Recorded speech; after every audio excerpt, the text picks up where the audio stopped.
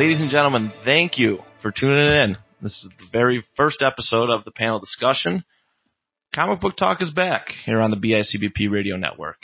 I am one of three hosts for your show, Matt Johnson, and I'm joined by two very, very good friends that I've met through wrestling over the years, and we've really built a camaraderie outside of wrestling through comic books. Guys, welcome to the family, Chris and Greg. I guess I'll go first. Greg. Yes, my name is Chris Gullo. Known Matt for quite a few years now. Long time.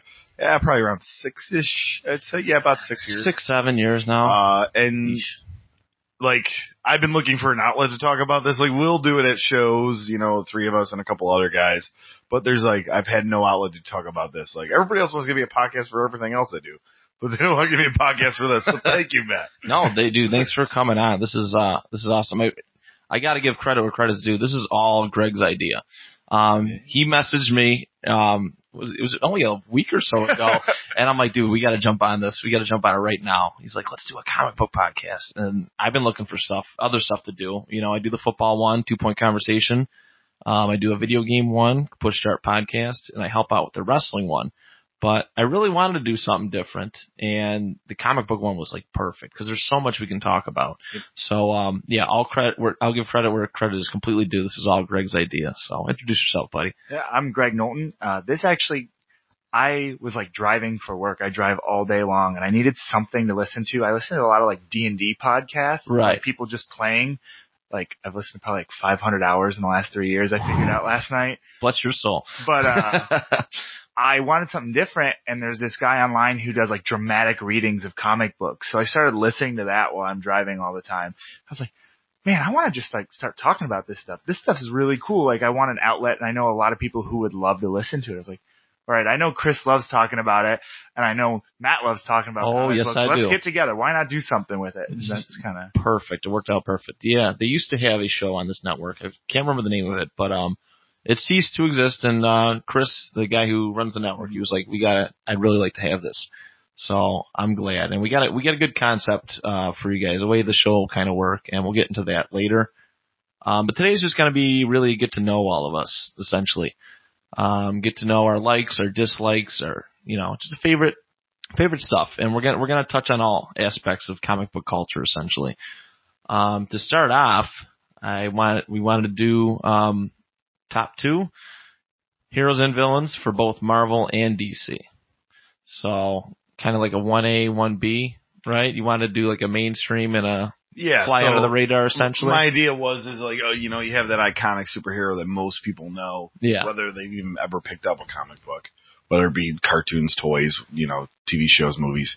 And then that secondary hero, that 1B would be somebody that, you know, reading comics and really getting to want to get into it, we discovered it. Maybe some people or most people don't know who that is. Right. That's fair. So which one do you guys want to start? Chris, you want to give us a start? All right. So let's do the Marvel one first. We'll do Marvel. Do you want to do both our top 2 Marvel heroes, or just go one and kind of go around? And let's do your 2. Let's do your 2. Okay. So my one like iconic, you know, it's Spider-Man. And I think, you know, as a kid, the first real big comic book superhero influence I ever had was Spider-Man the Animated Series. Right. And the other one will tie into my DC stuff too. So, but yeah, Spider-Man the Animated Series, and I just kind of connected that show as a kid. I even remember like getting very upset at my mom because she tried to put me in like Bible school on Saturday mornings. And I'm like, I cannot miss this. He's fighting Hydra Man this week. This is not happening. Like, I actually watched that episode recently, very recently, because it took place in Niagara Falls. I didn't even realize that. I posted a video clip of it. It was so funny because I'm glad you brought that up. It was Peter Parker and Mary Jane Watson's honeymoon, and they were driving to Niagara Falls, and it looks nothing like it does downtown, as it is right now. Not even close. And they had a little skit where they were trying to catch the Maid of the Mist. It was the last boat to take off. And, I did not even remember that. And they jumped off of like a cliff or something. Peter had Mary Jane, and he jumped off a cliff, and they made it onto the boat, and then Hydro Man attacked. It was pretty wild. But yeah, no, the Niagara Falls did not look anything like it does in real life. That's incredible. So there was that, and then I was like, well, there's comic books. I need comic books, and I remember the first. I really wish I remember the name of the issue or whatever, but I remember what it looked like. The first Spider-Man comic I ever bought was in this little comic book store in North Buffalo, and you're talking 95-ish, 94. I was 2 years old. I was 4 too. Yeah, not to date you or anything. It was this. It was this gold with like the shiny kind of Lisa Frank like type stuff, like Spider-Man cover, and he was fighting the Lizard. I think it was Lizard. Yeah. The villain, but I just remember it being this. And when you're younger, like, ooh, shiny. Yeah. And I got that, and then I just try to pick up as many Spider-Man comics as I can.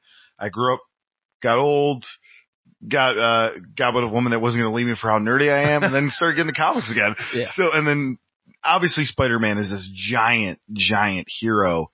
But I think I connected with him with, like, he was kind of an underdog. Like, yes, he had superpowers, but it wasn't conventional. Like, he was already this great guy in shape, and then, now he's a super athlete, and then, it was just like this nerdy kid that was trying to find his way to fit in, and then he just happened to get bit by this radioactive spider, and I think just me wanting to be in, like, media and seeing a kid, like, he wanted to be a photographer really, too, because if you think about it, like, Spider-Man could have just been like, you know what, screw this photography stuff. I'm just going to do this. Yeah. And, Aunt May's paying the rent. But he just still followed his passion, even though he had these superpowers. And if you, like, and with the Spider-Man comics, if you read them, like, his comic was a really good way to introduce a lot of, like, street level characters. Yep. And that I really, I don't know, I resonate with the street level heroes. I love the cosmic universe. Yeah. And stuff like that, but I really resonate with the street level universe. So, and then of course they made movies, and I remember getting like every Spider-Man toy. Like, oh, dude, absolutely. I had the Daily Bugle that would that would come out. Oh, yeah, that would stretch out, and I wish I still had that. It would just like unfold, and you could have war fights or whatever. And it came with a Rhino figure too, which I still have, like, my Kingpin. I have multiple. I have like the armored Spider-Man with the silver armor. Oh, like, wow. Yeah, I got a few of those. Still, and like I have, like, like I said, Kingpin. Doc Ock. I got a few of those still too. I got this giant Hobgoblin. I think I still, yeah. Is it like that Secret Wars one, or? Yeah. Well, it was. I think it was so, released in that line, even though it was much part like your X-Men figures you have. Yeah. I think I had that. I think it might have just been in a Spider-Man animated series. Okay. And that's what a lot of those toys when I would get them. If you remember, KB Toys had like the Marvel line. Yeah. Which you can get a little more obscure. Like I have like some really very obscure ones that I just thought were cool as a kid. And then I'm like, who? I had to like look them up. Like, oh, Skinner. Okay. I just thought he was cool looking. But Spider-Man was just my guy growing up as a kid, getting any Spider-Man stuff you can. Yeah. Just the iconic hero I resonated with. Then I got older, and like I said, you grow out of that stuff, but then superheroes started becoming cool again, and I started wearing comic book t-shirts, and I found a woman that didn't call me a man child, because I did have a girl that dated me like that to call me a man child for my love of comic book t-shirts. So thank Lord for the wife I am now. You're very, very lucky. Because that previous girl was not nice. And so then I'm like, then I want to start. I get Marvel Unlimited. When I watch all these YouTube videos about like heroes you don't ever heard of and this and then, I'm all for that. This Moon Knight guy kept coming up, and I think I vaguely remember. But he was a guy that was never in cartoons. He was never in toys. Like and he's been around since the 70s. Right. And I started digging deep into old Spider-Man comics, and there's a Moon Knight comic. Moon Knight is his first appearance in Spider-Man. He appears a lot, but it's his first appearance in Spider-Man, and it's just so good because Moon Knight literally has the ultimate, like, Spider-Man thinks he's bad, but he's really like undercover, and then they end up, and it teaches Spider-Man a lesson to, like, you gotta like know everybody's motives, but then Moon Knight is like this rich guy with all his things, and like he realizes like Spider-Man's like poor. Right. It's like, that not everybody comes from my lifestyle either. It was like, because in the 70s they were trying to teach morals. Right. In a lot of yes, they were. Yeah. Yes, they were. And like, that was really cool. And then just you read up on Moon Knight, and mental illness is like a thing, that a lot of people either they struggle with or they have close ones. And like, there is not another comic book character that I don't think that publicly addresses mental illness as much as he does as Moon Knight. Yeah, in a different way. Like, they do it because like Deadpool, everyone talks about is mental illness. I think they play on it. They don't like look at it as such a dark thing. It's more for like character, like goofiness. And Deadpool, like, depending on the run you're reading, but sometimes it's like, hey, this guy's weird. Where like Moon Knight, like, it's more of a struggle. There's the latest run. He wakes up in an insane asylum and he's gonna wonder how he got there. Yep. There's another run where he has multiple personality disorder, so cool. Where he thinks he's Spider-Man, he thinks he's Captain America, he thinks he's Wolverine. Oh, that's awesome. While this is all going on, Echo knows he's crazy, but for some reason has a love storyline with him. Like, it's, and then he has another one too where he's literally like, his illness is that he's just gone batshit crazy and he's like, just beating the crap out of everybody. Yep. Like, it's, all his runs, or the majority of them, have something to do with mental illness, also PTSD because he was a mercenary. Like, multiple personality disorder, schizophrenia, PTSD, depression are all things addressed in Moon Knight comics. Well, he's one of the richest men in the Marvel universe. Yeah, that's from all the deals he made as a mercenary. I know because you watch the Netflix shows a lot, and you said there's been some references dropped to him and characters related to him. The most annoying thing about it is that you'll think there's a Moon Knight Easter egg, and they'll publicly come out and go, no, that wasn't a Moon Knight Easter egg. And there was, in season 2 of Daredevil, the French guy that Elektra kills. Yeah. His name, like, they changed a little bit. Like, it's Deschamps, but it's not Jacques Deschamps. It's like, but it's the same last name as the right-hand man. Yep. To Moon Knight. And I'm like, like maybe then they'll have Moon Knight come in season 3 and he'll be mad because his best friend was killed. No, that didn't happen. Or that's not going to happen. They keep talking like he's one of the possible Netflix series, which is exactly where he would fit in. On Netflix, but I wonder if it's the Namor thing. Show. That would be the best place for a Moon Knight. Yeah, not quite movie level, unfortunately, because they really got to build him up and back him up. Yeah. From a comic book standpoint, really give him a push. But I think the best place, it would be Netflix or whichever. I think they're doing a Disney download streaming, channel. which I don't know if they'll do it on that one though. Okay. I think they'll.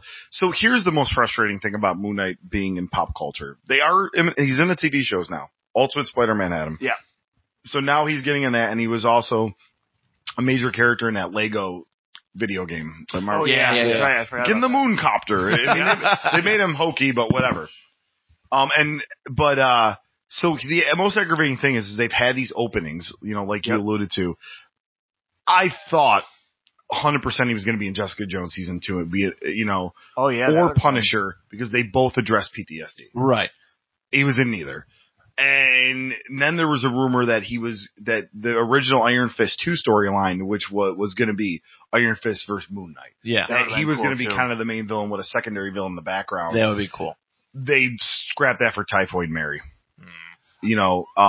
He's weird. I almost would want him to have a standalone season first, different from what they've been doing. I think he needs to be introduced. You think so? I think he's too obscure to just go, hey, Moon Knight's a TV show. Yeah, I get that. I feel like they struggled getting people to get behind Jessica Jones. Yeah. Because of how obscure she was. Very obscure. Star power is what pulled people to that because of her and David Tennant being cast as Purple Man. I think that helped. Yeah. He did a great job, by the way. Yeah. He was probably one of my favorite Marvel villains, honestly, because of that performance. But that was the only saving grace for me for that show. I had trouble with that show. Yeah, I still haven't watched season 2 yet. And just as I wrap up the Moon, I think there's been a James Gunn movie idea that was put out there before they hired him on Guardians. He wanted to do that, and it's frustrating. I know it's got to happen. Yeah. It's like he literally is the most loved character. It's got to happen. Yeah. Secondary, to that also too is I just real quick I hate when people call him Marvel's Batman. Oh, yes, because they're two completely different characters. Your parents dying is a different struggle to deal with than you actually thinking you're somebody else or dealing with mental illness. Yeah. Yes, they're both rich. So is Iron Man. And similar so is Black Panther. Costume theme. Yeah, similar yes. costume theme for sure. But also too, like, you know, and I guess the thing comes from like Moon Knight's biggest thing too is he will have and he'll dress up like different people. Yeah. And, like the cab driver and the millionaire and this and that. And there's been years that Batman has done it where he's been matches Malone and stuff like that. But they're just totally like, I see Batman, and we'll talk about him a little bit later, but I see Batman I see the costumes. I do not see the similarities. Like the story arcs and stuff. Like for Moon Knight, it's like all about Moon Knight. Batman, it's like him, but then you really get you get invested in Selena Kyle and I feel like in a Moon Knight comic, well, maybe it's all about Moon Knight. Yeah. And the flaw may be that too. Yeah. But you get only invested really in him. Right. And at one point, like Joker's storyline is way more in depth than the Bushman. Yeah. Like, and at one point, Moon Knight even gets his powers from an Egyptian god, not just his money. Like, right. Yeah, that's true. So yeah, it is one of the most hokey early 70s origin stories. Like he dies, but then an Egyptian statue brings back life. Yeah. So good. So good. All right, Greg. What are your top two? Your 1A and your 1B. I actually am street level totally too. Like I love the street level heroes. And I'm in New York as well. So Daredevil, Matt Murdock's the man, and I don't know what it is that's I've been drawn to him for different things throughout time. Yeah. But I always thought he was super cool. I'm big into the flawed hero thing. Oh yeah. Like I'm all about it. And to be honest, like Daredevil's power being the fact that he's blind was just cool to me. It was like, your power is actually a weakness. That's kind of sick. Like I'm all about that. And then growing up, a big thing about me is the whole, and it'll play into my DC like as well, is the fact that I'm a Christian and I'm very loud and open about that, but that's fine. Like, but I still love, the same gory and crazy comic books. It doesn't really change my interests, but his struggle with like his Catholicism and his faith is something in later years that kind of like pulled me in and made me really enjoy comic books like Born Again and stuff like that and those runs. His kindness is a weakness too. Yeah, exactly. Yeah. He's such a good person. People like take advantage of him for it all the time. But then just like his fighting style was always cool to me too. Those nunchuck staff thing, like it was so different. I got excited when I see them in the TV show. When he first came, I was like, oh my God, it's time. It's time. He's awesome. And then the show has just made me like him even more. Like there was the scene in the TV show when he did like the old boy style fight where they're walking through the hallway. Yeah. And he's just beating the crowd of people, but he's struggling. Like he's like getting tired and like falling down. He's not just like standing there and bullets aren't just ringing off his chest, which I liked that about Daredevil because like this dude could die at any moment. Yeah. And you never see it coming. Essentially. Yeah. And that's crazy. But he doesn't, and he just keeps like standing up with some of these like higher level heroes and travels with guys like Spider-Man where, Spider-Man's a street level hero, but he's taken on like the cosmic people. Right. And Daredevil's like hanging with him. And I've always liked that. I don't know. No, I agree with that because a lot of people were clamoring for like the TV guys to get into like Infinity War. Yeah. And like Daredevil, obviously Jessica Jones, Luke Cage, Iron Fist, but I just couldn't picture them doing that. Maybe Cage would stand up there.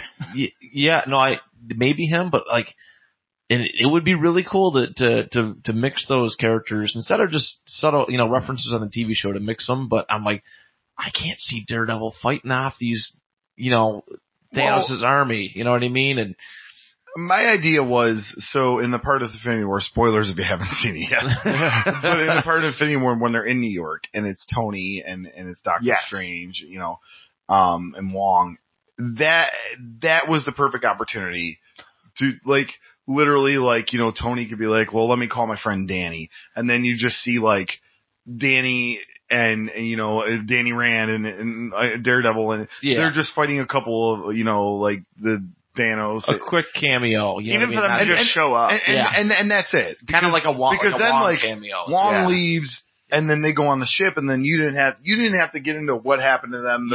They were literally just happened to be in New York because we talk about New York City. If you look at the comics, Hell's Kitchen is very close to the Santa Santorum. Yeah, always that's true. Mess up the name. And the other thing, Daredevil 2, I love that small universe feel with New York and the street level heroes, like, and the fact that like Kingpin's out there messing with Spider-Man, and then Daredevil gets involved too all the time. I've loved how easy it is to like cross them over and it not be weird. Yeah. Where like with the cosmic level superheroes, it's like, hey, I'm on Mars too. Good to see you, man. What's up? And it's like, wait a minute, this is weird. I agree. If I had to go for the secondary, I actually like was just sitting here and totally changed my thought. Oh yeah. And I was thinking like Gambit, and you could really name any of the X-Men and be like, they're super cool. But I actually think the Thing from Fantastic Four is totally underrated, and he's like a B-level hero within the Fantastic Four itself. Have you read any of the Thing in the Guardians? Yes, he's awesome. It's like what we should have got after he was done with like Secret Wars. Right. Dude, yeah, I always liked the Thing, very much so. But obviously, with the way the picture, the film rights are, everything's so weird now, and a lot of those guys got pushed to the side. Unfortunately, the Fantastic Four got pushed to the side, because that was one of the very first comic books I ever read, that entire series. Yeah, and I loved the whole dynamic. The Human Torch and the Thing were my two favorites. Mr. Fantastic, Invisible Woman seemed kind of like, not like vanilla, but you know what I mean. They didn't like stand out to me. They were just kind of generic, even though they had their own abilities. Yep. But I do like that you brought up the Thing. Gambit's another great. You would have been another great choice too. But there's a lot of layers to Ben Grimm. It's because he's made out of rock. Well, real quick, just to touch on a Fantastic Four. The great thing about them is, you think about it, they are literally the connection between street level and cosmic. Yes, exactly. They are the connection. Again, like Spider-Man and Daredevil and all that. Yeah, without a doubt. Yeah, they were pretty much the first. Yeah, you're right. The first Earth-like team to really venture out into space and do that sort of thing. Well, yeah, like you could have a storyline where they're up with Galactus, but then you have a storyline where they're fighting Beetle. Right. Like, so. Dude, I miss. I want to see if my uncle let me borrow those again. He's still got them, dude. He's got all the comic books from when he was a kid, still stored away in crates and stuff, just sitting there. I might see if I can take advantage. But no, that's good. If I had to choose, this one was really difficult for me because I'm very pro Marvel. They have a really deep line of characters, so to speak, and I feel like most of them are pretty mainstream, But I was really split on this one. Venom would have to be one of my favorites. Always has been as a kid. And this was close. It was a split between him or Cyclops. And I think you could technically put Venom in the villain category too. You could, yes and no. Especially he is anti-hero, but not as anti-hero as Deadpool. Well, now that Agent Venom is around, he is though. Yeah, that is a good point. I've always liked Venom's dynamic, especially the Eddie Brock one, because he wanted to do right. Yep. His intention was to do right. And, you read the stories about how Spider-Man kind of burned him as a person. And Spider-Man's a flawed character too, obviously. But, you know what I mean? The whole dynamic of Eddie Brock got screwed. The alien is obviously the worst part of it. But, he's spurned because Spider-Man cast him away. And I thought it made for a nice dynamic because people could relate to that almost. Like it almost, Eddie Brock was like humanized. Yep. Essentially. You read some of the books and, he's had his own hero spinoffs too, which are great reads. But yeah, he's definitely flawed, but his whole, protecting the innocents, doing what's right has always been my favorite value of him.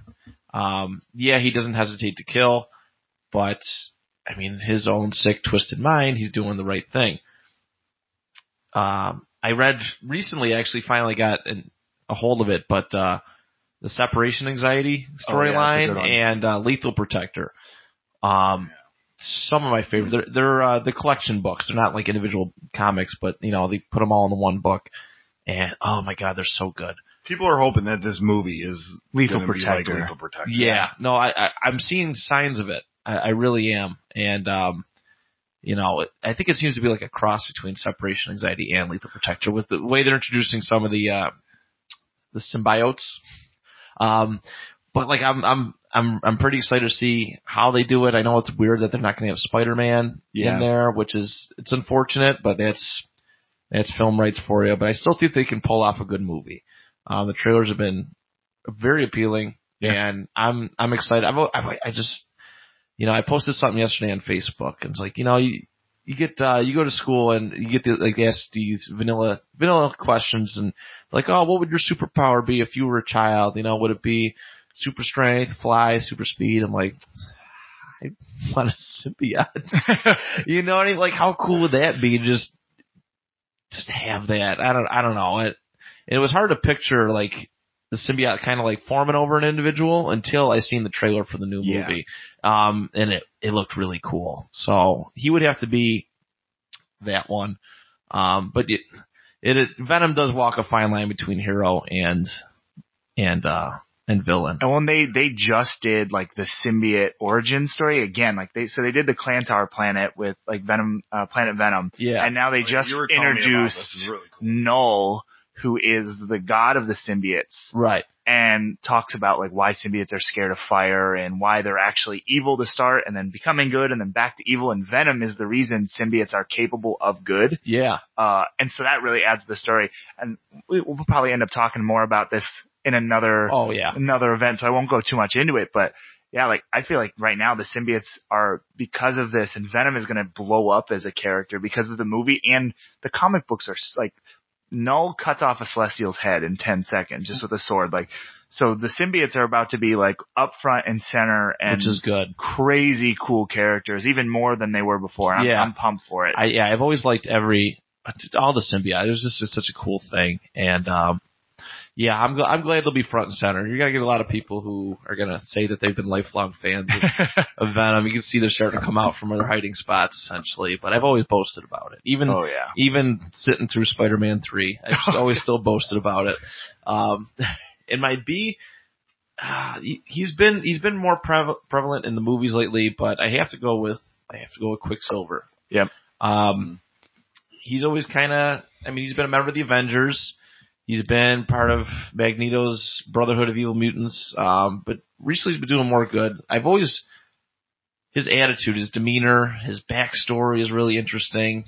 I liked in the movies, I liked the Avengers one more. I was just going to ask you that. I did like the Avengers version more than I do like the Fox one, personally, because I feel it's more true to the comic book. I agree.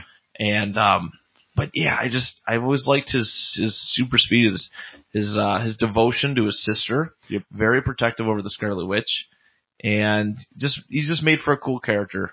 One thing I would like to point out though is that I've always been a fan of the characters who are kind of on the fence. They switch sides a little bit. I'm with you. Yeah, I've always been my favorite. Video game lore, comics, pretty much anything.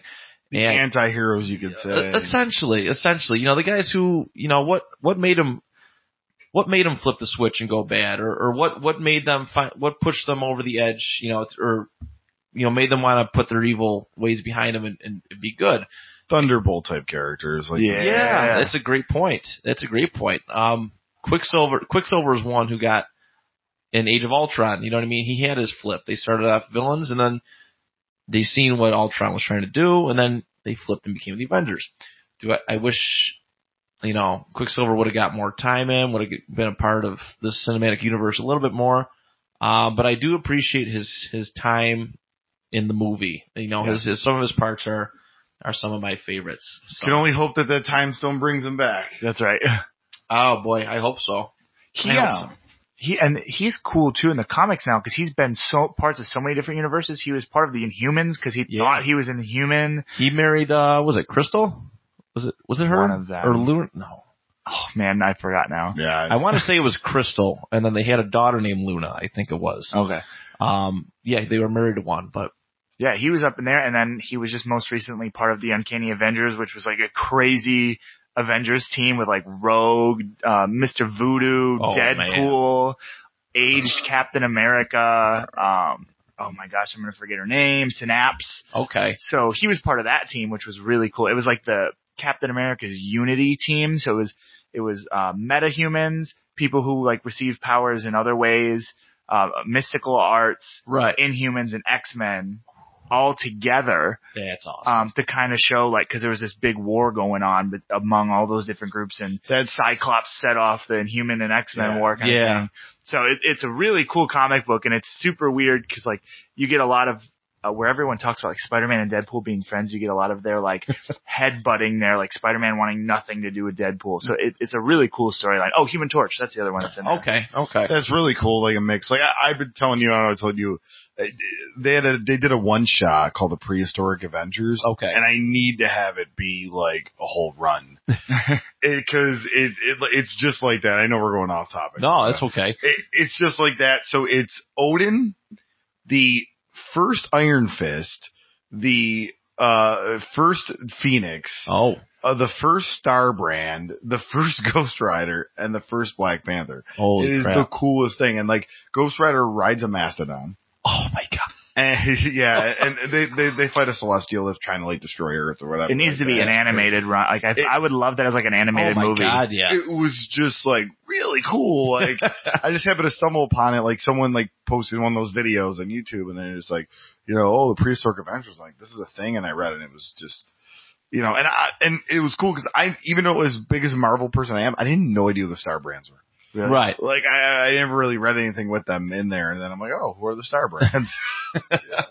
Oh, and the Starbrand was, like, basically a caveman, like, primate. Right. Oh, that's cool. It was pretty cool. Oh, that's awesome. That's awesome. So, all right, we got Marvel. Yeah, go ahead. Agamotto was in it, too. I forgot. Oh, okay. Yeah. Oh, that's a crazy squad. Yeah, I forgot about that. I knew there was somebody I was missing. All right, so we got Marvel out of the way. Obviously, the next natural thing is DC. I know, Greg, you're the big DC guy here. Let's have you start this one off, buddy. DC for Heroes. And again, it's like a flawed dude. I'm all about Hal Jordan, Green Lantern, especially. I like all the Green Lanterns. I think, like, John Stewart, Guy Gardner, and Kyle Rayner are all awesome. And honestly, again, they're all flawed. And I think that's why I like the Green Lantern Corps so much. But Hal Jordan is one of, like, the coolest Lanterns because he flip-flops, like you said, so much. Like, he's the first Green Lantern because of his ability to overcome fear. And then he becomes the entity of fear with the yellow ring and, like, wipes out all of the city he lives in. Right. And then he flops back, and then he's able to wear all the rings at one point and bounce back and forth. And Hal Jordan is just a really cool character because of that journey and because of where he ends up, like, kind of standing out in the Justice League, especially. Yeah. I think he's very underrated in that sense. I think, like, when people think of the Justice League, they kind of think of, like, the Flash is, like, the smart, like, really quick, like, almost like Spider-Man-esque character, which he is. But Hal Jordan's, like, sarcastic smart mouth makes some of the best, like, Justice League panels with villains. Like, the things he says to people and how he talks to them, even the way he talks to Batman, is great. And actually, like, one of my favorite panels is in the Sinestro Wars. He punches Batman out cold, like, knocks him out with one punch. Batman doesn't even get involved with the fight with Parallax because he's knocked out by Hal Jordan. Oh man, he just cold cocks him, and then they redid it in the comic books or in the cartoon where Batman does it. Right, but it was Hal Jordan did it first. Just cold cocks Batman while he's running his mouth. Ballsy, and I love it. Very ballsy. But there's so much, and there's like a lot of Christian ties to the Green Lantern rings, and like they believe, like, you can say, like, some of the rings are actually, like, supposed to stand for the Trinity, and, like, the other rings stand for the sins and stuff. So that obviously drew me into it too. Sinestro, like, that's kind of where they were going. But the ring, like, the ability to just, like, make whatever you can imagine, and it's powered completely off your will. That's pretty sick. Like, if you really think, like, those constructs and everything, like, that would be a cool power. But also just the way it plays out on the panels is awesome. Like, the things you get to see, and, like, they make, like, giant Gundams basically shooting rockets. It's crazy. It's so cool. That just blew my mind. Like, is Sinestro the story of Lucifer? Like, he was an angel, and then, like, I just thought about it. Like, I could talk for hours about it. Like, if you think, like the Hope Ring is basically the Holy Spirit, and then the Indigo people, like, go from planet to planet spreading compassion. It's talking about Jesus, and, like, each of the other rings, like greed, sorry, I totally forgot. Greed, wrath, like love, like they're all kind of like the sins, and they make the death ring, the black ring. But then when they all come together and work together, the other rings, they make the white ring, which literally destroys any of the other rings and makes the people brand new. Yeah, so it is totally awesome. Like the Christian story. But yeah, I love, and outside of that, I love the Green Lantern. I'm wearing a Blackest Night t-shirt right now, and I own pretty cool. a pair of Converse with Ryan Reynolds' face on them as the Green Lantern, which is pretty bad, but I do. That is not anything to be ashamed of at all. But B-level, I could name like 15 B-level DC heroes like that I like. I'm bouncing through, but because he's so obscure and because because it's really hard to even say he's a hero sometimes, I'm all about Booster Gold. I love like the costume with all the sponsorships on it. And I to this day wish they would do like a Booster Gold Blue Beetle movie with Nathan Fillion as Booster Gold and where the name go and Alan Tudyk as the Blue Beetle, like Ted Kord Blue Everybody Beetle. wants that. Oh, it would be so good. And that's something I thought about before like people started saying it. I was like, oh, this is awesome. Not to be hipster, like, oh, I did it first, but it totally is cool that other people saw that because they would be perfect in that realm. Now Nathan Fillion's a little too old for that, but it would be like just a movie of those two I think would mess people up and people would be like, it could be the Guardians of the Galaxy of the DC. Essentially. Oh yeah. I think so for sure. I think Shazam's kind of trying to do that as well, but it totally could be Guardians of the Galaxy of DC. Booster is almost having a similar run to what Moon Knight had, where like, oh, he's going to do this. Oh, we're scrapping that. Like he had a movie that was scrapped. He was going to be, they were going to give him a spin-off show on CW. That was scrapped. He was awesome going to be the head of the Legends. Yeah. Oh yeah, he was going to be head of the Legends of Tomorrow. That was scrapped. Like if he is not in the Legends at some point, like they're missing the mark. I'm so happy Constantine's in it. Don't get me wrong. Like Matt Ryan is the perfect Constantine that they could, like, there's no one ever going to be better than him in my opinion. Right. But Booster Gold is like, he needs to be in the Legends. You've got Rip Hunter's gone now. You need some sort of like, I think it's a cheesy show. Why not have that campy character like at the forefront of all of this? I don't know. That's just me, though. The problem is Citizen Steel is their yeah, he is basically their booster right now, yeah. All right, very good. Chris, you're next, buddy. All right, so this is going to be very cliche. Batman. But we talked about my origin with Spider-Man. It's very similar origin. Batman, the animated series. Like, I think people forget how impactful both of those cartoon shows were. So good. And once again, I'm like, oh, cool. I want to read Batman comics.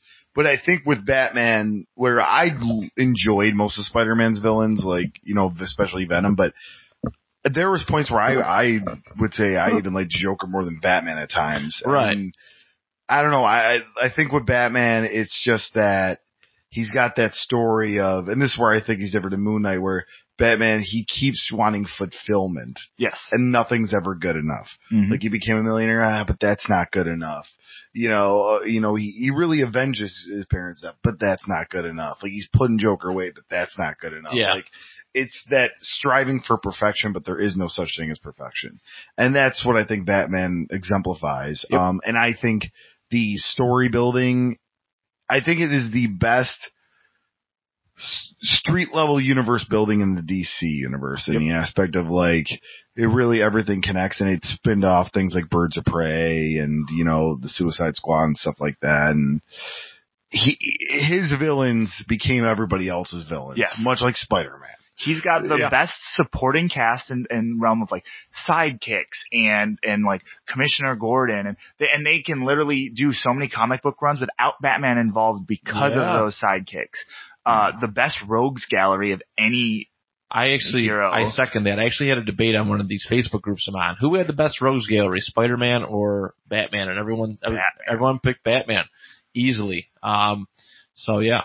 And Spider-Man's good, but like there's the iconic 3 to 4 for Spider-Man, and they start talking about Boomerang, guys like that. So Captain Boomerang. Yeah. So that's why we're like Batman. It was he's got some corny ones too, but you could be invested into a Clayface story as much as you're invested into a Joker story. And they've made a couple more like B-level ones that are super cool too. And he spinned off, Nightwing came off of him, and really, and Robin, which is the Teen Titans. Like Batman is so crucial to everything.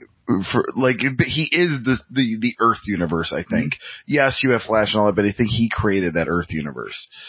And I've seen a couple people have said this. I can't take credit for this, but Gotham itself is a character, and that's what makes Batman so cool too. Is you could do a story in Gotham and like not include a lot of the B-level characters, but like just the crime families that exist there. You could do a whole Court of Owls run, and it would be people would love it. You could do a run on the Falcons, because no other comic book, in my opinion, has a city like that is that like iconic on its own and could be a character. Well, so just a sidebar, they're bringing in Batwoman in the CW years, and Batwoman's a great character, but she doesn't have the lore or the strength of value name that Batman has. No, but she's bringing Gotham with her, right? And that's what it is. The crossover's taking over in Gotham, and they better cast her name Montoya, introducing Batwoman. Yeah.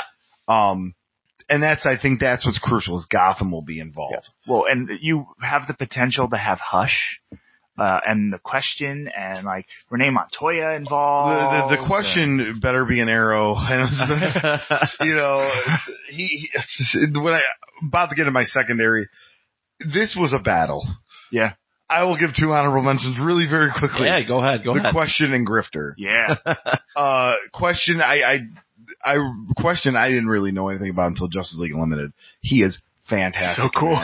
And the conspiracy theories and not wanting, he really doesn't show his face. Mm-hmm. And then Grifter is just a guy that I don't know, it's that, when you were saying, Matt, that anti-hero where he's got to get his hands dirty. And for a Kai to be such an established person in a universe and to just get put into another, and he's slowly, we see Grifter in live action by the end of a few years, I'd say. He's another total potential legend or a way to cross Arrow into some of the stuff as well. Yeah. I think, or Flash, any of those. I think if they wanted to introduce the aliens into any of the other universes outside of Supergirl, Grifter would be a great way to do it.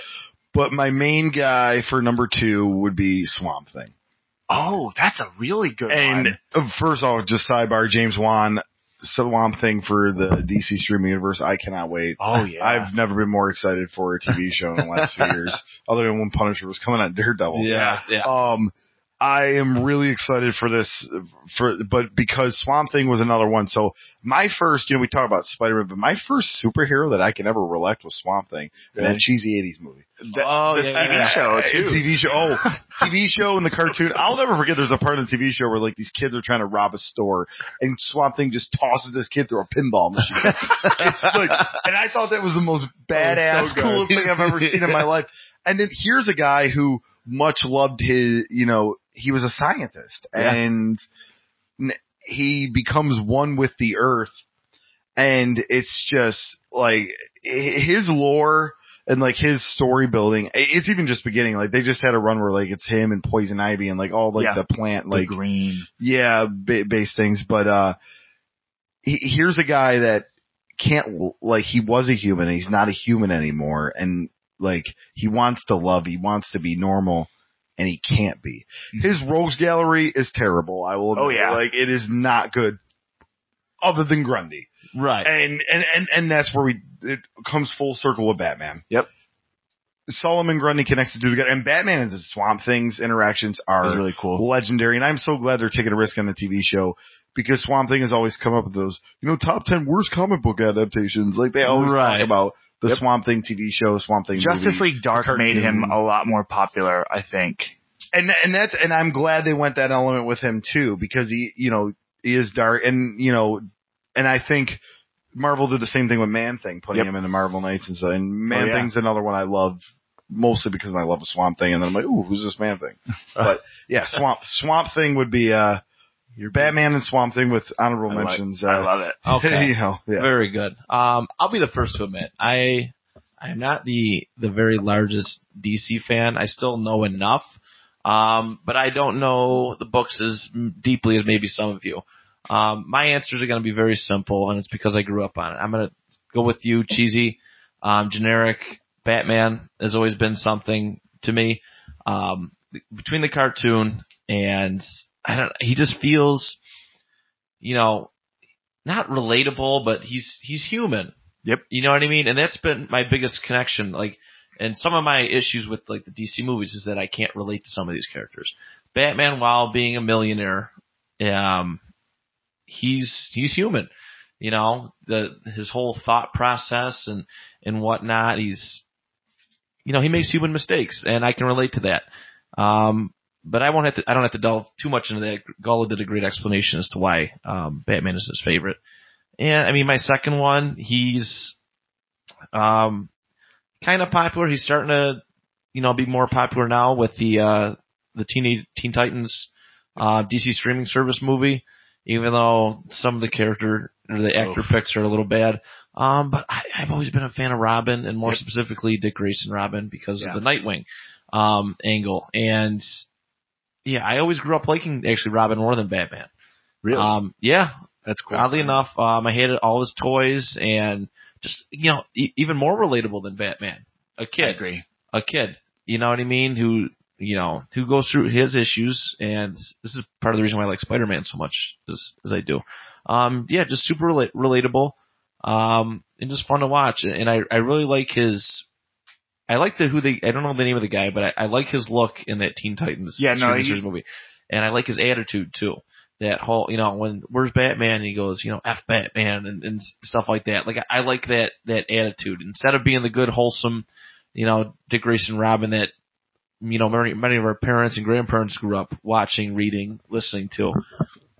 He's got a bit of an attitude to him. And we got confirmation it is Grayson in that TV show. Did we? I don't know. Oh, I'm not sure. As far as I have a theory they might go Drake, just because I feel like Grayson's going to be Nightwing. Well, I don't know if they would go Drake either, because with the attitude, that's not very Drake either. Yeah. Drake's very like, if they went with anyone who's going to hate Batman, obviously, it would be Damian Wayne. Yeah. Oh, you know what? Yeah, that's a good one too. But like I love Grayson. Grayson's actually, I almost went with as my favorite hero for DC because of like his growth and his change. And a lot of people have said it. He's kind of got like, he bridges the gap between Batman and Superman. Yeah. He, you know, like people joke he has two dads, and it's Batman and Superman. He talks to like both of them and gets advice from both. And again, I heard this somewhere else as well, but he actually got his name from Superman.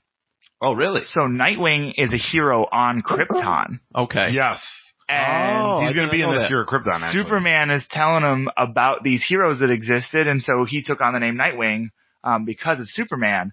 But then he had a run where he was just a super spy, and he was really just Grayson, and he was wearing like cargo pants and whatever, and he's bounced so many times. And then I'll talk about it in a second, actually, in a little bit. But in the most current run of like Dark Knight's Metal, he was had wielding this sword and like this super awesome, like, I've seen him referred to as Jon Snow Nightwing, and it was awesome. Really? It was so good. Oh, that's awesome. He's such a cool character because he kind of lives in that in-between world of like Batman and Superman. Like, I think he is like the perfect, bridge gapper. That's cool. I used to have a Nightwing toy when I was a kid. I really loved that toy. I had a Robin one too. But yeah, just pretty much what I said, just great characters. There's a fan-made film, but it's not really a film. It's like a short film. It's like a trailer, and it's been on YouTube for years called Grayson, and some guy made it's like Batman's dead and Dick Grayson's trying to find out who killed him, and like Superman and Wonder Woman are behind the death, and it's really good for just like, in context, early 2000s fan-made. Yep. Right. Like, I'll have to check that out.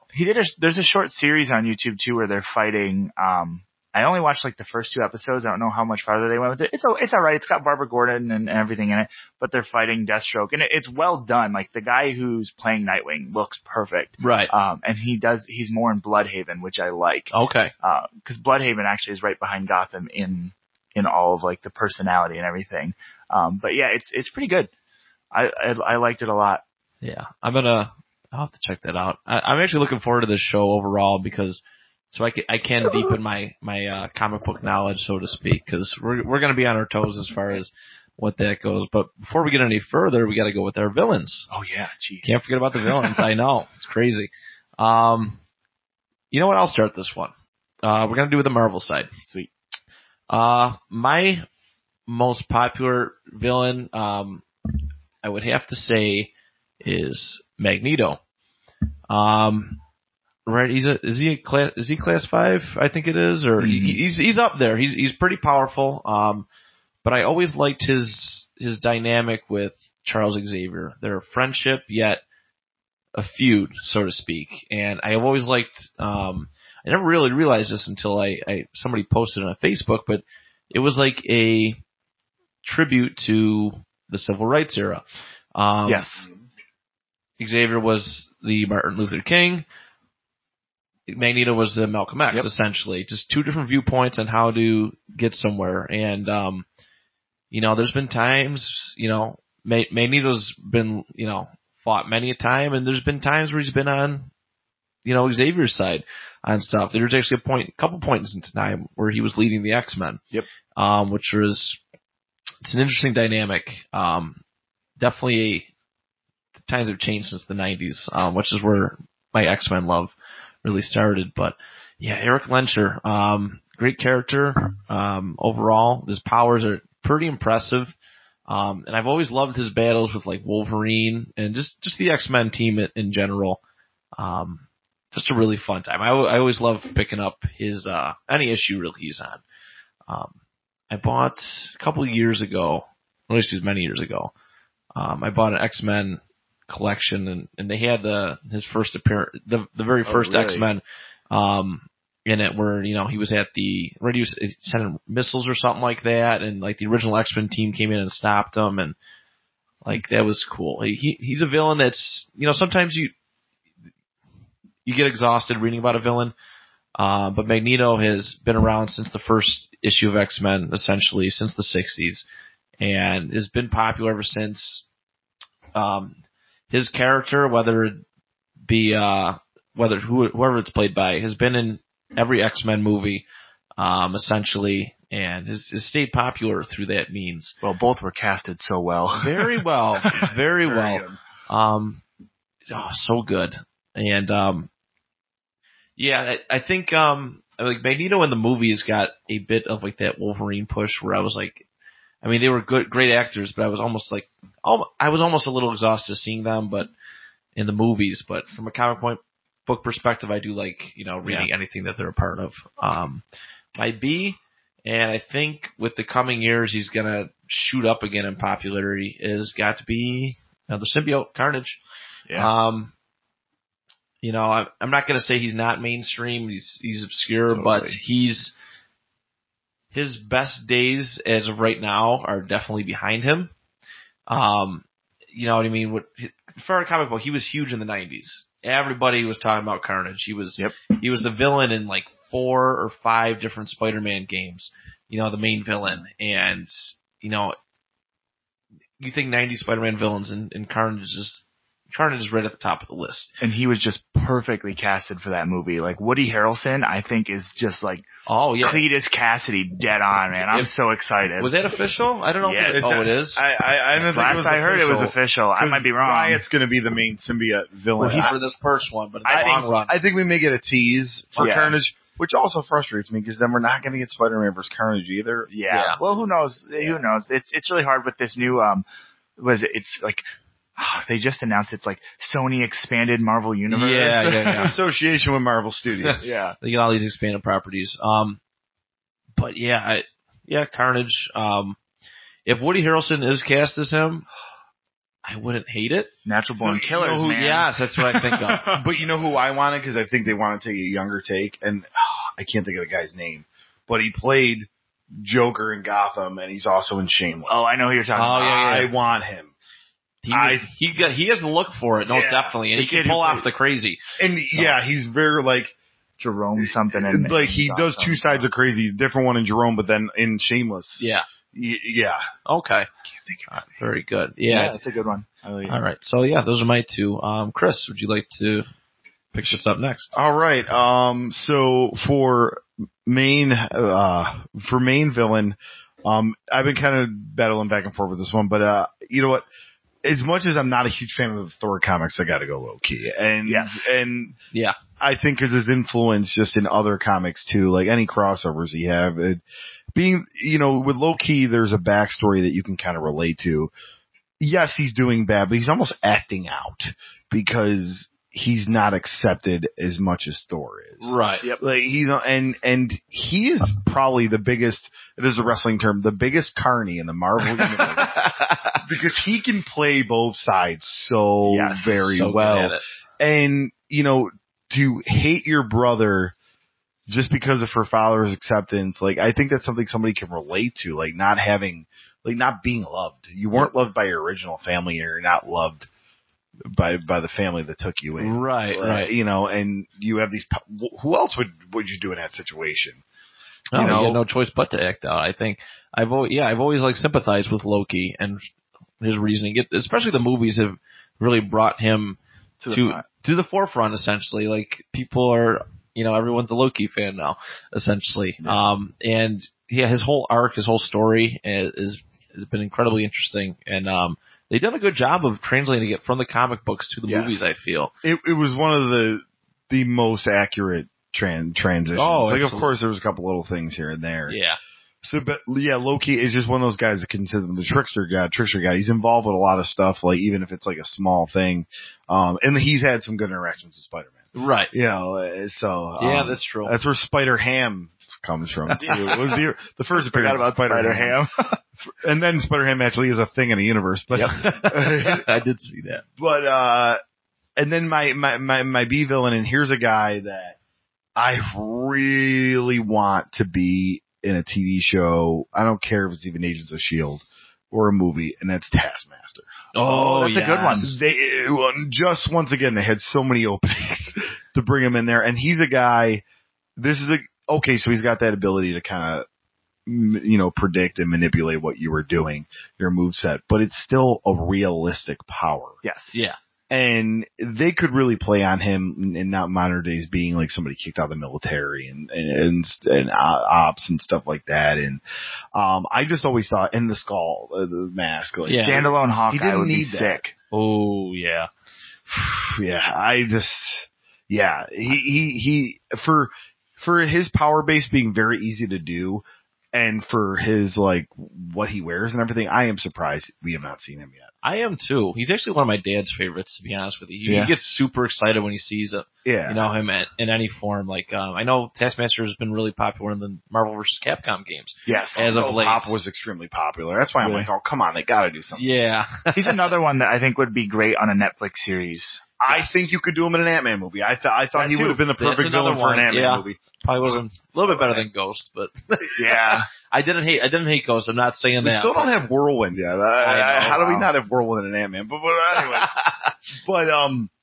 It's just, once again, another one of those guys, much like Moon Knight, just kind of street level, he's, military ops and stuff, but yeah, like, and the skull, I just thought was so bad. He actually is cool though, because he could do pretty well against anyone, because he could predict their next move. So even if they had a power, he could stand up pretty well. Deadpool is one of the few people that, like, messed him up because he's unpredictable. Yeah. Now, you guys, and if this has happened, I have to get the comic, but has he ever fought Karnak? I would have to look it up. That would cancel each other out, right? You would think, yeah. I would have to look it up. There's probably like a fan, like, even if there isn't a comic, I'm sure there's like a fan take or something like that. That would probably be one of the most interesting fights ever. I would say so. I want to look into that now. Huh. All right. So go. That's So Loki and Taskmaster. Very nice. All right, Greg, you're up, buddy. I'm struggling with my first. I can't decide between two. I'm actually totally stuck. I'm just going to say both. It's our show. Dr. Doom. Nice. Oh, yeah. Almost everyone I'm going to name out of all three of these, I'm going to name right now, the two I'm stuck with in the B, did not get justice in any of the films. Every single one of them, in my opinion. Dr. Doom, like, he has his own company, or his own country. Yeah. And he was such a high level threat that, like, the Avengers as a team have had to take him down.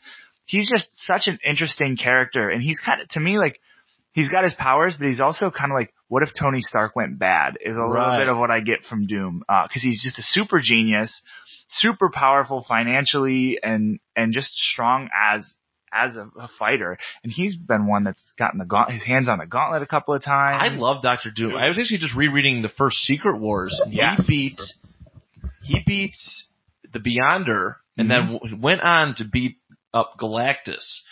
Dude, Doom's so strong, and he was this, like, in both films, he was like this broody, like jerk of a character that just happened to have like metal skin. And it's just, his armor was always super cool to me. Like, I really like Doom. And then he was kind of a B-level, but Superior Spider-Man made Doc Ock one of the coolest villains. That's a good one. It's funny because Infamous Iron Man really does well on Dr. Doom, and that's a real good one.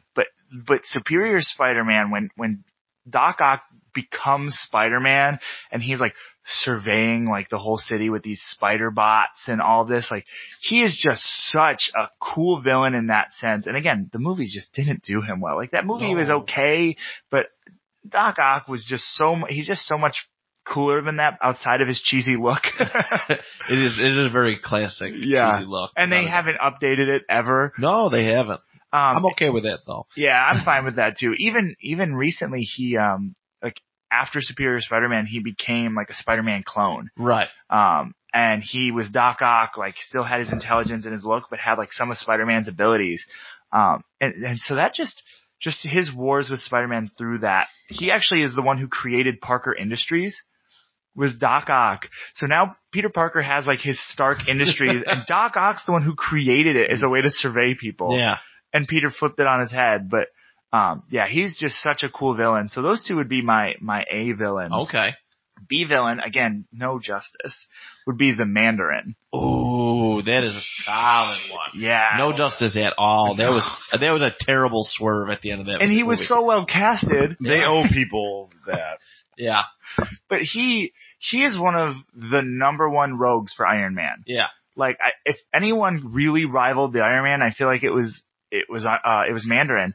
And just to switch him and to have it be Killian, that's really this character, I don't know, it just bummed me out. And again, Mandarin always had he had that classic look, but it was just kind of like they did with just recently with the Flash as well on the TV show. It was like brains, like he was outsmarting like the Iron Man, like he was outsmarting Tony Stark, and he didn't have to like have a crazy ability or anything to do it. He was just so much smarter. And I kind of liked it. And I like when heroes get everything taken away from them. And I feel like he did that pretty well as well. Yeah, there was I thought, it would have been. I was really mad. I know my dad was pissed at the end of Iron Man 3. Yeah, unfortunately, it was like my least favorite movie. It's mine too. It's mine too. I think he gets redemption. And my theory is I can't think of the guy's name, but the guy that played Shredder in the Teenage Mutant Ninja Turtles movie, like they've even said he couldn't do Namor. Kevin Nash? No. His name escapes me, but I know who you're talking about. Yeah, and James, I don't know, something like that, but or Brian, or whatever. But he, like, I feel like the Iron Man 4 rumors just keep coming. Yeah, and they're really on this kick to introduce Ironheart in the MCU. I think that's happening. Yeah. What better way to end the Iron Man universe? Iron Man 4, you conclude the Mandarin storyline because you did the one shot to establish that, you know, Kingsley was not the real Mandarin. Yeah. That this guy is that there is a Brian T. I think that's the guy. Yes. That he would be awesome, and that he's the real Mandarin, and he tries to kill Iron Man. We introduce Riri Williams. Everybody goes home happy. Yeah, I'm all for it. Great send-off to introduce a new Iron Man character, and you give the fans their Mandarin. Because Iron Man villains, who else do you want to see? Fing Fang Foom? Like, you've done everybody that's some Crimson Dynamo. Well, you alluded to Crimson Dynamo. Yeah, but you didn't get them the way you should have. No, but you alluded to Crimson Dynamo when you know. So okay, very good. And we're gonna do one more pass. Villains, DC villains. Yeah. I gotta think of this one. This is a hard one. This is a hard one. Again, I'll start this one off again. Like I said, I'm not the hugest fan, but I do appreciate some of the classic villains that we've grown up watching. My number one, I've always liked. Yeah, you know what? I'm just gonna go with it. The Joker. Simple, but so effective. You really can't beat him. I mean, he's been around forever, and they always find new ways to reinvent him in the comic books, in the movies. Dark, twisted, sadistic, and can't be trusted. you know what? He reminds me a lot of Carnage in the way his thought process works. I get that. No morals at all. And Carnage on the Joker. Yeah. Oh, dude. Oh my God, that would be that's where we have that actor. So yeah. That would be insane. My second one would be actually growing up. I always liked Mr. Freeze. I like that. Classic Batman villain. You know, we all remember Arnold Schwarzenegger's Mr. Freeze. So good. And we won't delve too much into that, but you know, he was just an interesting character. Really, I could put in any of Batman's classic villains. Penguin, Riddler. I can put any of those in that B slot who have kind of been pushed wayside because of the new generation. Really, some of them you can't really take seriously as in comparison to some of the other villains that Batman has. But yeah, I'm gonna go and roll with Mr. Freeze for my B. Chris, go ahead, buddy. If you need some more time, you want to pass? I got you. If you want me to go. Okay. Yeah. Actually, my number one is easy because, like I said, Green Lantern's my favorite. So Sinestro's my favorite villain, and he's had a similar path to Hal Jordan, but on the opposite end. Like he went good to evil, but always goes back to evil. Right. So I'm a big fan of Sinestro and just constantly making different cores. He created the Sinestro core, and in the most recent events that are going on, he just created the Ultraviolet core, which is like it's bigger than every single core put together. So he's always had some really serious. When Sinestro does something, it doesn't just affect the Green Lantern and the Green Lantern cores. I feel like Sinestro means the Justice League's going to have to get involved. Right. And I've always liked that about him is he's that high level, like serious threat because of he's very charismatic. And they did this on purpose. Sinestro is DC's Hitler. Yeah, essentially. And he's supposed to have that. He's supposed to have that kind of, what's the word I'm looking for? That relationship, like that relation to Hitler. He was in the original idea, so that's where a lot of it was inspired by. He is a fascist right. Representative. So Sinestro all day long. B villain, you could name any of the Batman rogues and be fine. But I'm going to say Gorilla Grodd. Ooh, Gorilla Grodd. That's a good one. And that's because I really have grown to love the Flash. Yeah.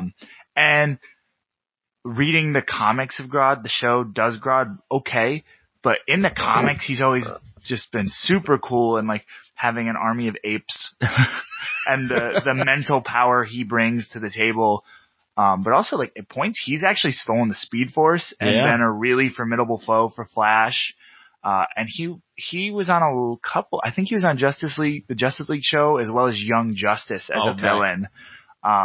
And if you've ever watched Young Justice, or you've never watched Young Justice, Justice League Unlimited too. Watch Young Justice, because I think it's very well done, and it's about to have another season on the DC streaming show as well. But he does a really, he's just a very different villain for the Flash. You know, the Thinker is kind of cool too, but anyone who has to think faster than the man who can not only run fast, but think faster than anybody in the world and process things, has to be pretty strong. And so I think Grodd's kind of cool, and just a giant monkey. Come on. No, it's super powerful. Yeah. So my guys, I wouldn't know if you would consider them both super mainstream. Okay. So I'd say they're both on the A to B level, the two guys I'm going to pick. One is, so much like we talked about Loki, where like I'm not a huge fan of the Thor comics, and Superman is probably my least favorite universe. He's very OP. Yeah. But I love Lobo. Yeah, awesome. Lobo is just like, I mean, he murdered his whole planet. Like, just think about like that concept. Like, where Superman's a guy who lost his whole planet, not by his choice. This was Lobo's choice, and for some reason, he still makes you like him. Well, he becomes an anti-hero. Like, he still makes you like him. Like, Lobo they build it throughout years of starting to get some little bit of an innocence and kind of make the right call and stuff like that. And he's just so badass. He has that Wolverine vibe to him, I think. And everybody wants like these big actors to be him, and he's actually going to be in the new season of Krypton, which is weird. I want Danny Trejo as Lobo. I just feel like nobody else is like I don't know. I love that, actually. He's old, but I want Danny Trejo as Lobo. My second one, and I mentioned, it's funny, is I mentioned in my, Swamp Thing, is Grundy. Yeah, Grundy's so good. Grundy's, it's, you died, and you're back to life, and you're struggling with, like, what a dead person, like a zombified person does, but then you're struggling with love, and he's another guy that's kind of flipped a little bit. Heroes have tried to get to him and stuff like that. And honorable mention, very obscure, Sportsmaster. Sportsmaster's great. Sportsmaster has a pretty big part in Young Justice, actually. Him and Cheshire. Oh, yeah, he does, yep. Very good. Very good. All right. That's everybody, right? Yeah. All right. Let's see. You guys want to run through like maybe a favorite comic book storyline real quick before we close the show? Yeah, quick event. I'm all for it. Okay. Greg, you want to start? Yeah, I'll kick us off. I have a Marvel and a DC because I'm a huge DC fan.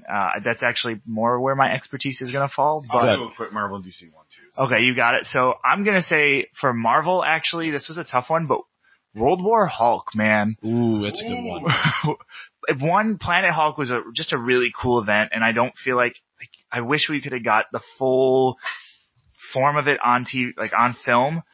And you get a taste of it in Ragnarok, but you don't get enough of it. But World War Hulk, afterwards, when he comes back and now his wife has been killed and he's like beating the crud out of high-level Marvel heroes. Doctor Strange, he drops Black Bolt in seconds. You've got him fighting Iron Man, like that whole Illuminati. Right. And he shows up with the War Bond, which is like the coolest, just like, oh, these guys are all the same strength as Hulk. So we have every hero on the earth come in to fight 5 people, and we're getting destroyed. And you have the Sentry show up, who's not actually been introduced in the main Marvel universe, and he's the only person that could take on the Hulk.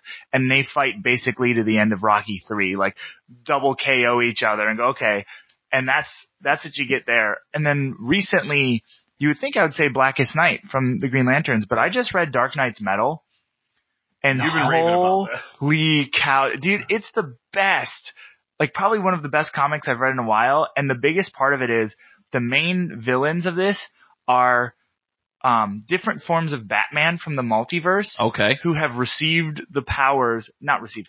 taken the powers of the other members of the Justice League, and they each get their own backstory.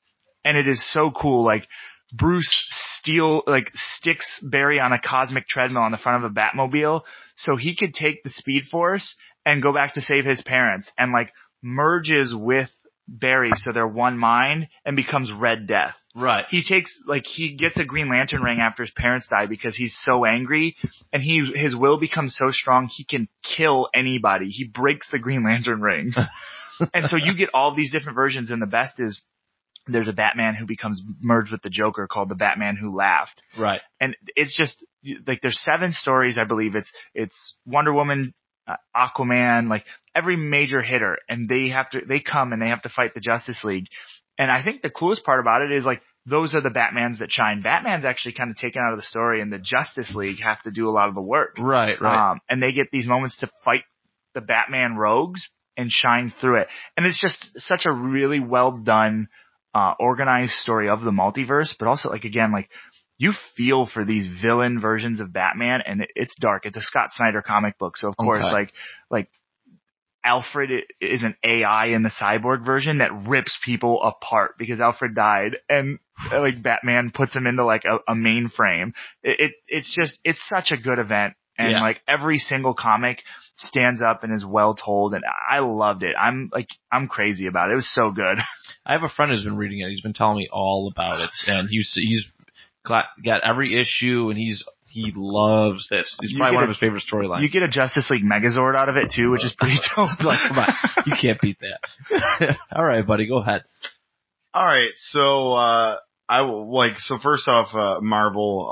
I mean, this is a pretty big one, and I hope we get this one day in movies. Is Secret Wars. So good. You kind of already talked about. Oh yeah, the Beyonder is such a piece of garbage. Like I'm just gonna bring everybody out here it's so good just for his own amusement, basically.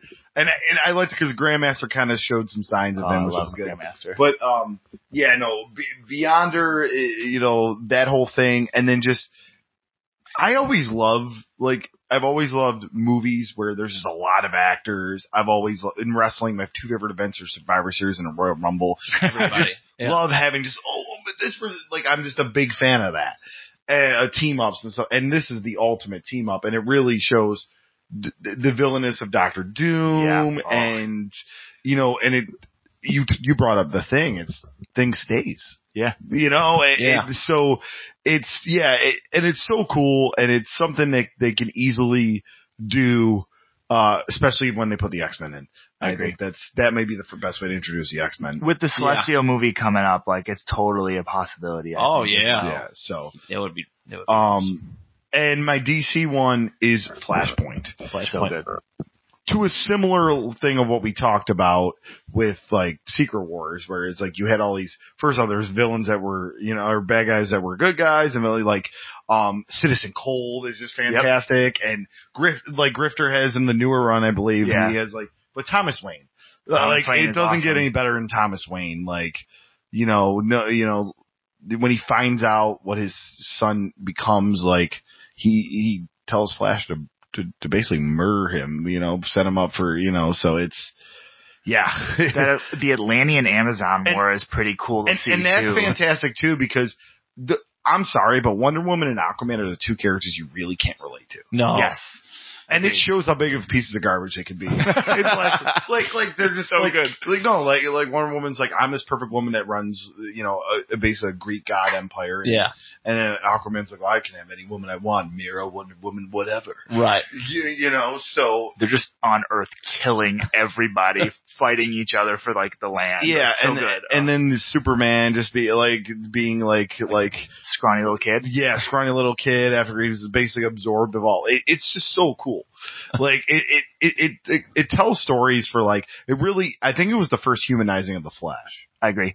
Because Flash was kind of hokey and just hey, I'm going to outrun this guy. Right. And this humanized him I went back to save, save my mom, and then I messed up the whole universe. So. And he thinks Zoom is the villain the whole time and finds out he did it all. It's so good. Yeah. That's awesome. I'm limited on my DC one, but I'll start with Marvel.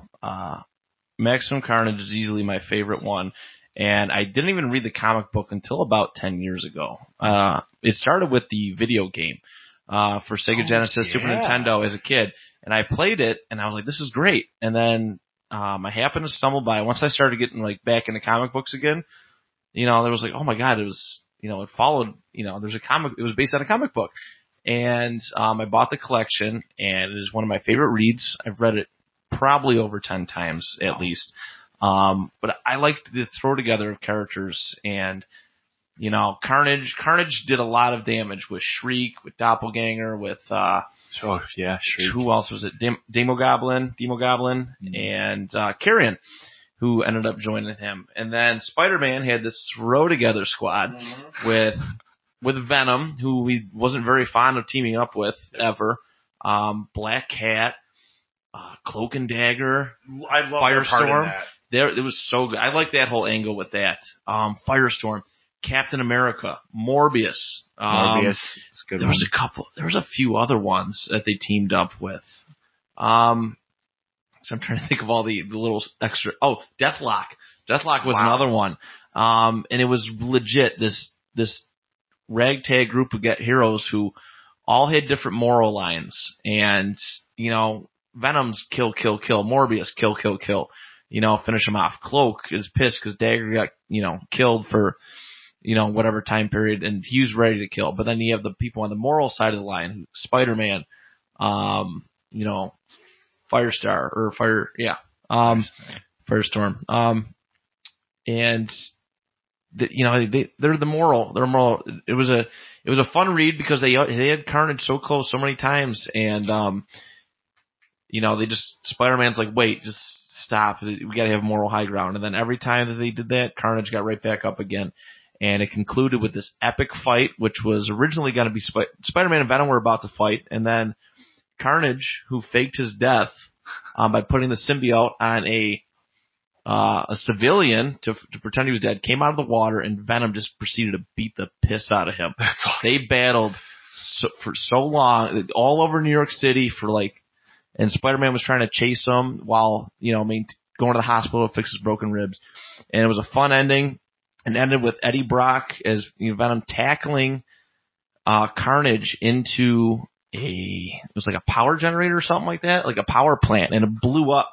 And the Avengers ended up getting a hold of Carnage after that. But it was a really fun angle. You get to play it and read it, which makes it exciting. DC, I haven't read too many angles. I actually just started Legion, which was pretty interesting. They're worshiping Superman as a god, and they're all older. I really just got into that. So I'm still trying to find my way around it, but I think I like the angle of the older superheroes and this futuristic society. This is all. Kingdom Come's a good one for that as well too. Yeah, I have heard about that. So I got some learning to do. So yeah. All right. Did we all go? Yeah. Very good. Okay. Well, we're going hour and 20 minutes. I think we did pretty good. That's pretty solid. Yeah, I'd say so. So from future episodes, this isn't going to be what we do every time. Today was just an intro, get to know us, so to speak. Every episode here on out we will pick our own, an older comic, and a newer comic, which will release within the last month or so. We'll read through them and talk about them on the show, talk about them amongst each other, favorite plot points, stuff like that. And then we'll actually have a fan choice one. We'll all review together. So I'm gonna have to stop by House of Fantasy on Pine Ave in the falls and start up in my comic book game. But is there anything you guys want to close the show with? I just want to, and especially with the fan choice and stuff, yeah. We're not just going to sit on Marvel and DC. No, not at with all. me around, I'm going to challenge, like Image Comics. I'm all about it. Dark Horse. I'm a big Hellboy fan too. And throw some weird stuff at us. I just saw like an Archie comic where Jughead is a werewolf. I kind of want to pick it up. God. I'm all about it. Yeah, dude, definitely challenge us. The Ninja Turtle comics are not bad. The Power Rangers Boom comic series is so good. Yeah. So yeah, anything. We'll talk about all sorts of stuff. Let's make that fan choice a non-Marvel DC. Yeah, Let's do that. Let's do that so we expand our horizons a little bit. So it's going crazy. Okay. Yeah, we'll have a Facebook page by the time this episode's up. Yeah. We're still waiting on our graphic design from Eric, and our music. We're gonna have music from Kevin, which they're getting all set with. But Gala, do you have anything to close the show with, buddy? Nothing. Just summer's winding down, so it's getting to be fall. So I'm really excited for everything we got coming down the pike. I mean, Iron Fist 2 is in like a week. Yep. Yeah. And then Runaways is coming back soon too, which was extremely amazingly done. Yeah. And just the standard, Agents of S.H.I.E.L.D., whatever, but the DC shows I'm really excited for. I don't know if anyone's as excited as they should be for Doom Patrol. But we are fall is my favorite time of the year. Yeah. And one of the reasons why is comic book shows are back. Yeah. And we talked about Krypton. Krypton this year is going to have Nightwing and is going to have Lobo. So that's going to be pretty awesome. That's awesome. So, all right. Yeah. I just wanted to say thank you everybody for listening to us. This is going to be a fun experience. There's so much to talk about. Yeah. I'm sitting on boxes and boxes full of comic books that I haven't picked up yet, that I haven't read yet. It's just buying them at garage sales, and I'm excited to read them, dive into them, and get to talk about them with all of you. So, thank you again. Until next time, on behalf of Chris, Greg, and myself, thank you, and we'll see you next week, guys. This has been the panel discussion.